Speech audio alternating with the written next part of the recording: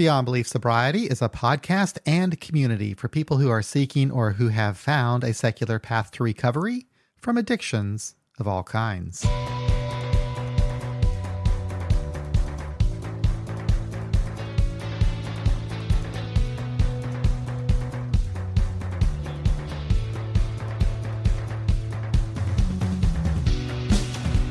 Hello, thank you for taking some time to listen to this episode. I hope it's a good experience for you and that it helps to add a little something extra to your stockpile of recovery capital.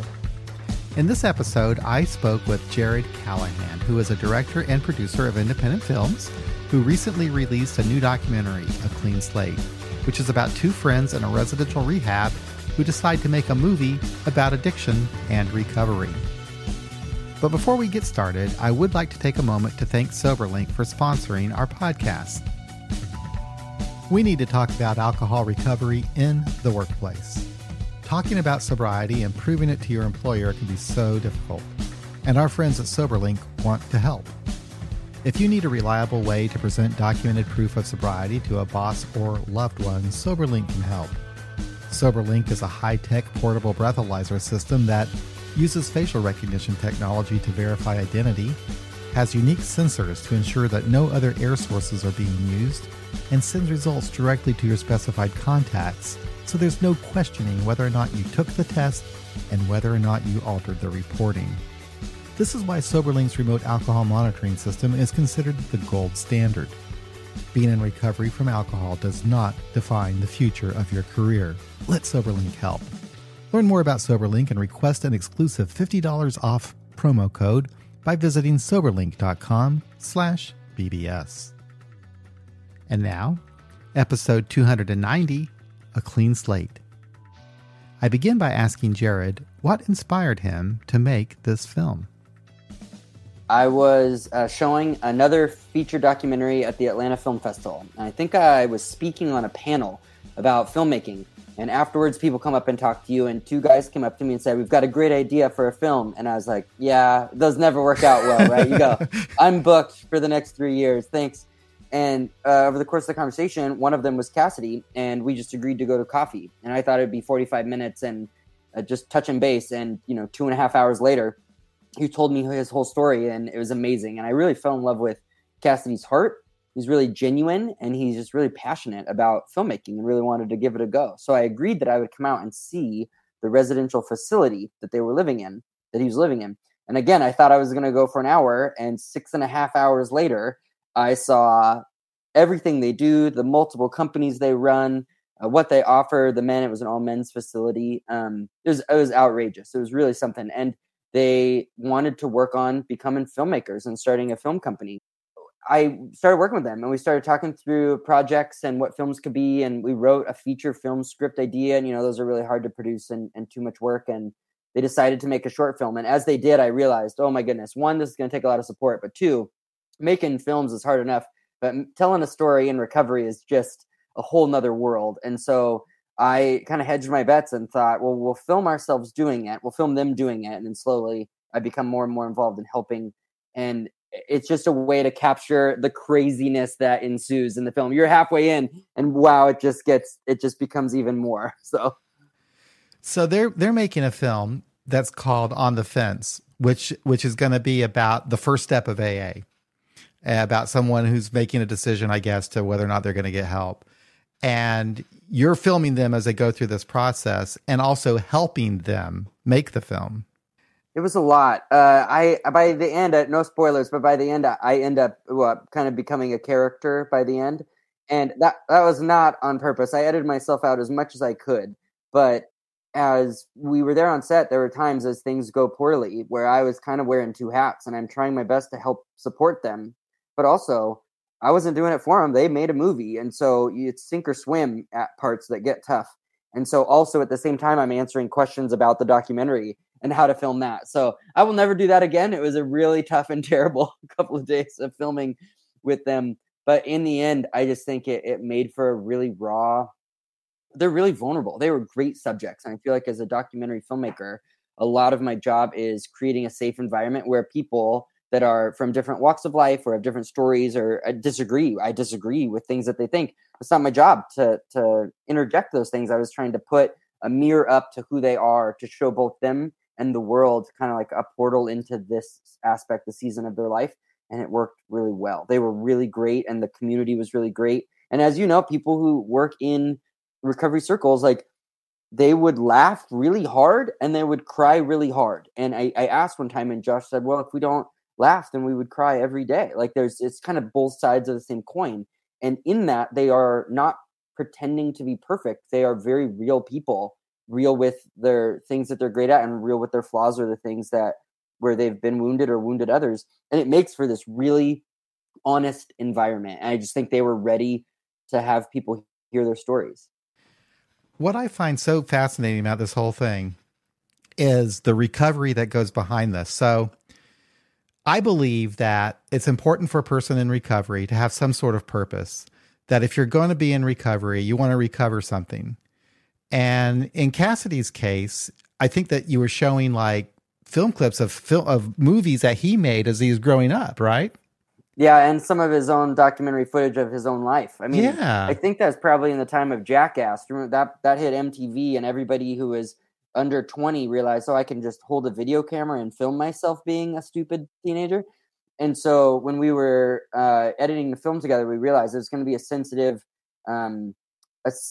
handling of how to deal with the fact that they are in the throngs of relapse and or current struggles or lapses.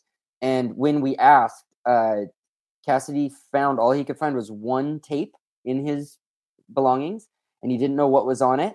And he gave it to us. And when we got it converted, we got 45 minutes of the most amazing. It was unreal. So we slowly edited it down to 15 minutes to 10 minutes to 5 minutes. And I think in the film, it's like 32 seconds or something. But it was really wild to have a glimpse into the dark days for someone. And they just happened to be holding a video camera the whole time.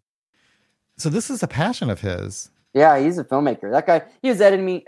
He was emailing me today a script to give edit notes on. He is not stopped. When he is in a healthy spot, he channels all the things that are going on in his brain and his heart, and he channels them into poems, song lyrics, or scripts. So he's working as we talk right now on his next one. So this is something, I can't even remember what they call it, but this is something that Smart Recovery advocates, is for somebody in recovery to want to maintain your sobriety or your recovery, whatever, is to have some sort of a creative interest or passion, that kind of motivates you to want to stay sober. And this could be that for him. So he's in treatment with his friend Josh. And did Josh have a background with making movies, making film? Yeah, Josh attended film school oh my gosh. For a while. Yeah, Full Sail in Florida, I believe. He loves it too. He's a camera person. He loves life when he is holding a camera and showing what he sees to the world. And so he has done different jobs throughout his career, but for this project, he is in charge of the way the images come through the camera lens. Okay, so. I guess I can talk about, I can do a little bit of a spoiler. I should say spoiler alert if you haven't seen the film. But so Cassidy relapses while he's making the film. And this is where I'm at in the film, is he relapses, and it's really heartbreaking. So he has to leave the facility. He has to leave the rehab, and he's really wanting to be there with the guys making this movie. And he's really struggling out there on the outside, but it looks to me, like he's staying clean anyway. And anyway, he gets to come back. I don't know what happens at this point. So I guess I'll find out after I talk to you. You hope he comes back. That's what I guess I do hope he comes back to make the film, but somehow, I guess the film that they're making On the Fence, did that even get made? The short film On the Fence is them attempting to make it as the end of the feature film that you will all hopefully watch. Clean slate. It was interesting. We filmed so much. Well, when he relapsed, it was heartbreaking. It was brutal. I have people in my life who are in recovery, but when you have someone that you are that close to by that point, is really, you take it personal, like things start going through your head, like what could I have done better? How could I have helped? And that's pre me really understanding to view addiction as a disease. And people have asked what I hope people get out of this. Well, there's lots of things that you can get out of this film depending on where you come from. But a huge part of that is understanding it's not just people made a bad decision, or people make statements like that are uninformed or informed by partial or stories that aren't the full truth. And so it was heartbreaking. And for me, I already brought a crew out there. We'd already filmed a ton. I thought that maybe like it was just done. And Cassidy let us continue to follow him. So yes, that's right. You were filming him all through that. It was pretty wild. Yeah. And I talked with our director of photography today. They just did a screening last night in San Diego, and it went really well. And Joel Aldis, he's amazing, got to be on the panel to respond. Joel spent a ton of time in that house, and I think he slept there sometimes. I mean, he just was with Cassidy. I think a lot of times they're just kind of friends. I mean, I know there's documentary ethics and how much time you spend with the people and keeping a professional relationship. So it was never not as filmmakers. But Joel was great. I mean, Cassidy was really alone in that. And when you go from a place that, 50, 60, 80, I don't know, 100 guys there now, and you go to being by yourself and kind of sleeping in your car, it is brutal. So that's definitely a downward spiral. But when he let us keep filming and they kept trying to make the movie without him and trying to get him back on it, I realized it could still be a film. And one of the things we cut out, which was really interesting, is Cassidy tried to make a short film while he was out. So when we edited the film down, I think our first edit of the film was 4 hours long. And, the film that we released is an hour and a half or so.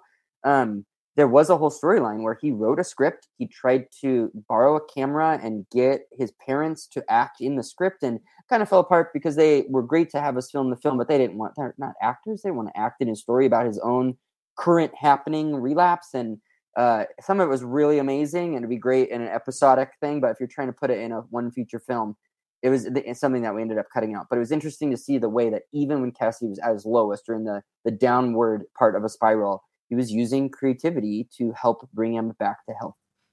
Well, I was so engrossed in the film that I forgot that there was even people filming him as he was doing that. I'm just totally into him being away from his friends in rehab. That's a huge compliment to a filmmaker. I'm not even thinking that you're right there with him, filming him as he's going through that. Yeah, sometimes I think we've asked my next question about, did you record everything and then figure it out, or do you ever take time where you put the camera down? And I think that those are different documentary ethics and filmmaking styles. And I think that I've worked as a feature filmmaker now for 10 years. And I have a body of work that's amassed between short and feature films. And I can look back at it and realize that in some moments on every project, I've put the camera down on purpose. Because it's relational. Filming's relational, and them trusting me. It's not just that I filmed everything and put a camera in their face and then made a decision later to cut it out. It's that also while I'm there, I'm being sensitive to the relationship and them and the story that we're going to tell and the whole thing that we're building. So there are a couple times where I put the camera down, and in that, although that scene that maybe I could have captured one or two would have added to this film, I think in the final project, a trust was built or strengthened that then allowed the film to be what it is now, which is better because there were moments then where I could hold the camera and the trust was built or stronger. And then there were things captured that otherwise might not have I wouldn't even have the privilege to film in the first place. So yeah, that was really dark and tough to be in someone's life. And also in that, I realized we've pitched the film while we were editing it to some really famous people who you and I have both seen many of their movies. And like for some of them, the response was, "Oh, this is very personal to us. We'd like to make a story, but we'd like it to be doctors in white coats explaining the science. And it's just, could we make your movie that?" And our answer by the end is like, no. In the world of recovery stories to tell, there are thousands, tens of thousands. The corner that we found is to humanize the subjects. We don't need them to go visit doctors and try and fix them, right? Like that's a different tact and not the story. Our story was, maybe if you journey with them, you can add empathy to your life because you can see from their own experiences and their own words what it's like to be them and what it's like for them to be daily, hourly, minutely working on being healthy and staying sober. Oh yeah. When I was watching this, I was picking up on things that would help, I guess, the public learn more about just the complexity of being addicted and trying to get off of drugs. First of all, the law. They get arrested. We get arrested and get thrown in jail. And I think Josh was given the opportunity of either going to the rehab where he's at or going to prison. 10 years. Yeah. So he ended up in the rehab. So you get that, and you get it from their own. They're telling the story. They're telling about these things that happened to them and why they got arrested, what they got arrested for. You get to see the homes that they're living in, the environment that they're living in. So I think that seeing it from that perspective is a lot more valuable than just having a guy in a white coat talking about addiction and what happens to your brain and stuff. I mean, that's useful information, but that human part of connecting with the people and what they're going through is really helpful. Yeah, you said it perfectly. It was an honor to get to be in those places that we got to hold a camera, and it worked well to the point where when we were doing test screenings of our film while it was still being shaped, we did a test screening in San Diego, and a woman came up to me, probably middle-aged, and said, my brother has been struggling with addiction and mental health, and for the last 10 years, he's been cut out of my family. And I realized by watching this what's going on in his head that I didn't understand before. I realized that I need to forgive my brother, and I'm excited to show Clean Slate to my parents because I think we could work on reconciling our family. And I was just like, okay, like I'm just crying. So you liked it? Like, how do you ingest like all that people are going through?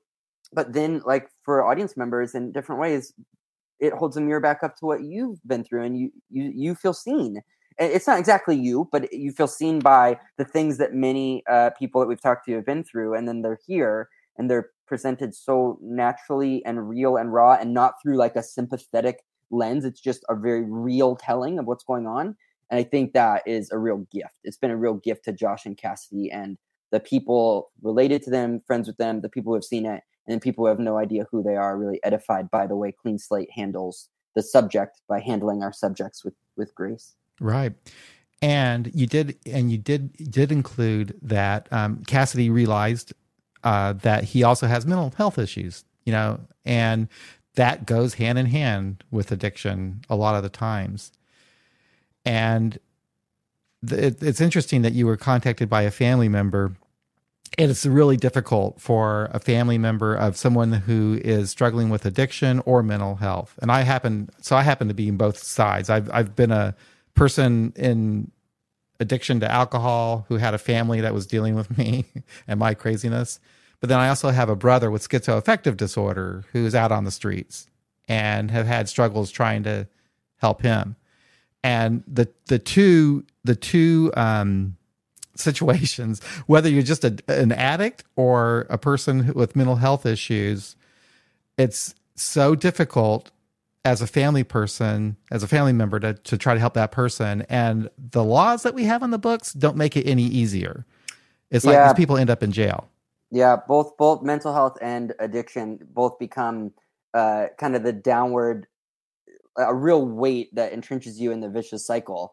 And to watch Cassidy realize that, I think one of the really sad parts is sometimes they're so inextricably tied that the medication that sometimes helps Cassidy the most with his mental health is also the medications that he's addicted to. Oh, wow. And so how do you ever expect to exist? I'm speaking more than just Cassidy. How can anyone exist when the medication that can help them find stability or balance is also the thing that enslaves them to addiction and the behaviors that you've experienced? It's brutal. So yeah, the laws and some starting to change, and I'm always kind of aware and trying from a outsider perspective see like how they're changing and how things are being used and treated. But it is a large, entrenched perspective by America about what it is and why it is, and it's not all wonderfully informed. And it doesn't seem like the laws can change overnight to get to a place where we could stop criminalizing people who need a doctor and who need a community, and it is a long process, but a multifaceted approach.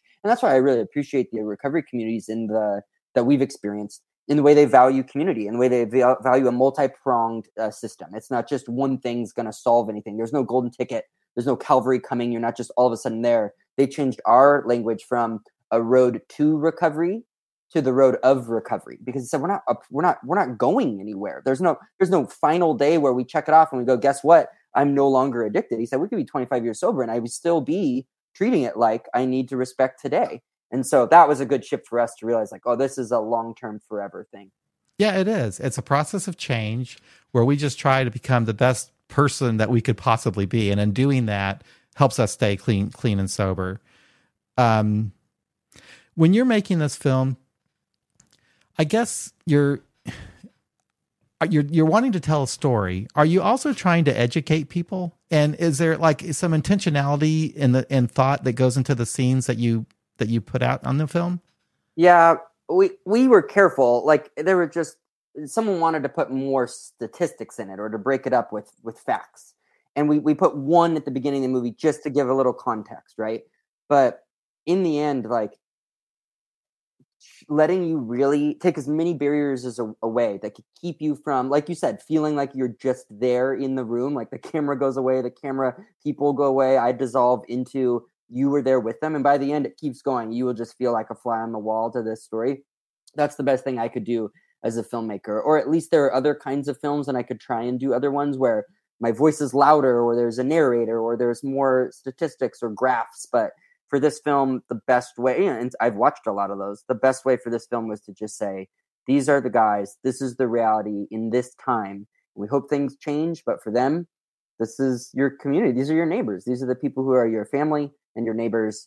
And so what does it mean to be, like you said, the best version of yourself today in those situations? So yeah, I'm proud of the way this one turned out. And again, I'm looking back at the things I've made.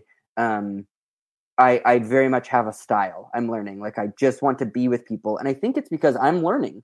I'm going to be with people because I want to be shaped. I want to be changed. I want to grow. I want to learn. And so when I do it with a video camera, I kind of get to invite you along with me on a journey that I've been through in a really deep way. But you get to experience an hour-and-a-half version of things that have really changed my life. Did you make another movie about addiction, or is this the first one?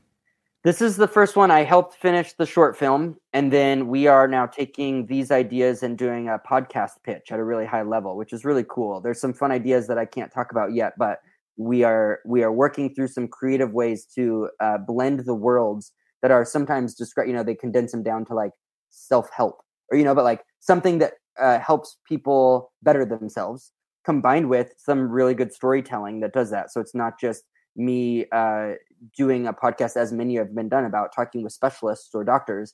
It's no, what if I write some characters that are going through some stuff that provide the audience access to what's going on? Oh, that's fantastic. I'm excited. I'm excited about it. Yeah, I'm excited about that part. I love podcasting, and podcasting is an incredible vehicle for connecting with people. And most of the podcasts that have to do with recovery have like communities built up around them, and in addition to the podcast, we do like a live stream on Saturdays, which is a lot of fun. It's just really cool. It's just a neat way of connecting with people. So I don't know, you can't talk about it too much, but ask anything you want. If I can't tell you, okay. I won't tell you. So is your podcast, is it going to be like recovery related, or is it going to just be any kind of story? It ends up being kind of set in the world of a residential recovery facility where you're getting to know the different characters. And hopefully it would become something where there could be seasons of it. I mean, you become invested in, well, it's the recovery world. People can disappear and a new person can show up any day, right? So that's pretty good for writing. But through it, the pitch kind of hinges on the 12 steps, and not that 12 different characters are going through each of the different 12 steps, but using that as a framework by which to enter why people are in this place. And that's what we learned. Like you said, Josh was mandated. Josh had to be there. If he didn't finish the 18 months, you'd go to prison.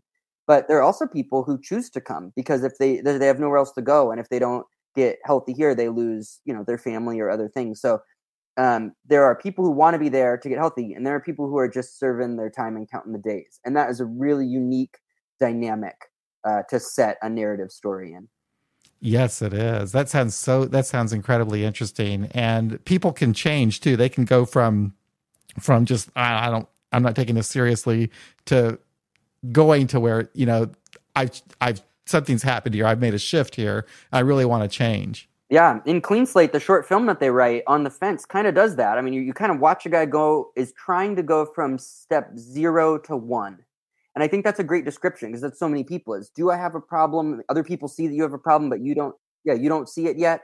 And I think that kind of the main character, Pete became who I have in this podcast as well, is like, how do I stretch it out and show you the levels that are going on in a person just so that they could get themselves to where they could say, I'll take the first step, or I'm willing to try to take the first step, especially as things are going wrong in the narrative. It doesn't get easier for them right at the end. You know, a lot of people hit their low moments, and it's us watching a low moment happen and watching a person decide, do I run?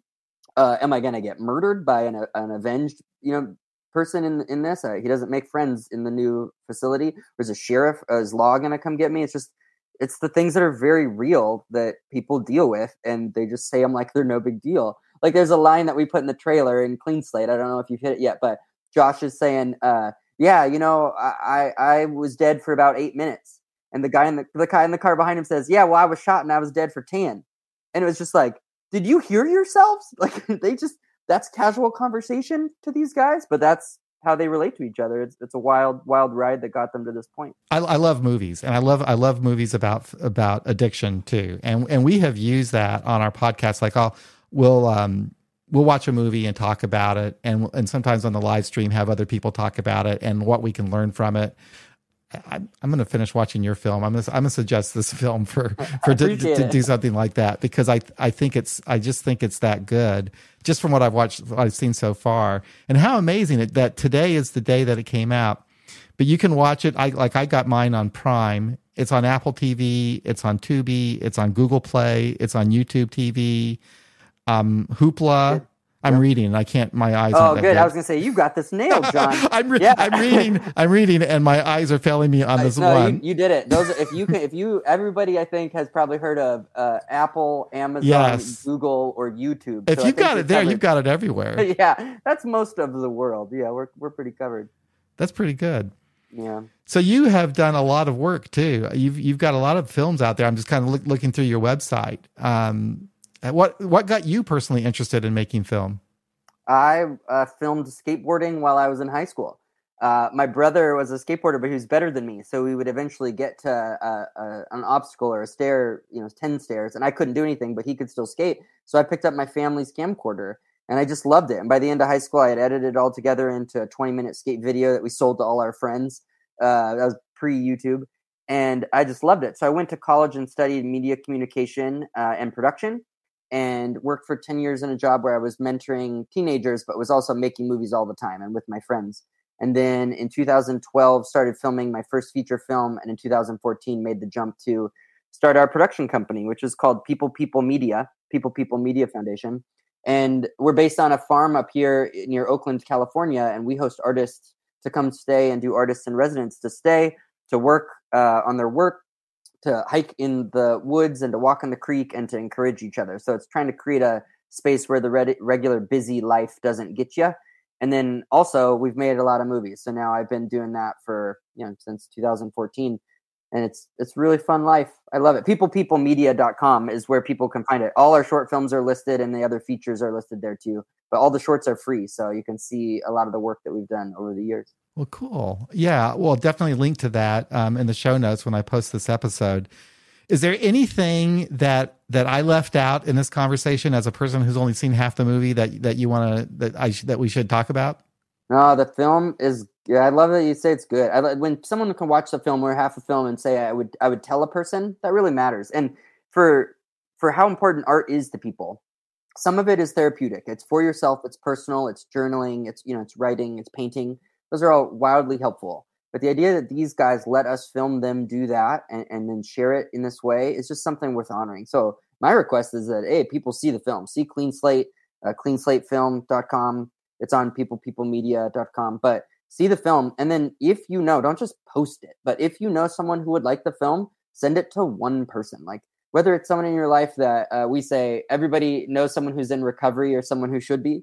You could just say, hey, I saw this film. I think it's great. And then see if it stirs anything in anybody, because We know the recovery communities are so good at word of mouth and sharing their lives and things that matter to them. So I hope we made something that matters to people. And then if and as it does, that you share it with people, because I think Josh and Cassidy are so edified and honored by this project. They really like it. And I think it only adds weight and substance to what they've been through as it continues to help other people. Yeah. Well, I know the listeners of this podcast are going to definitely check it out. It's definitely something that's right up our alley. So thank you very much for bringing this to us. I really appreciate it. It's been great talking with you, and best of luck and everything that you do. I'm going to follow and check some of these other films out. Looks great. I appreciate it. Thank you, John, for your time, and then enjoy the second half of the film. I will. I hope it lives up and get you. Feel free to email me.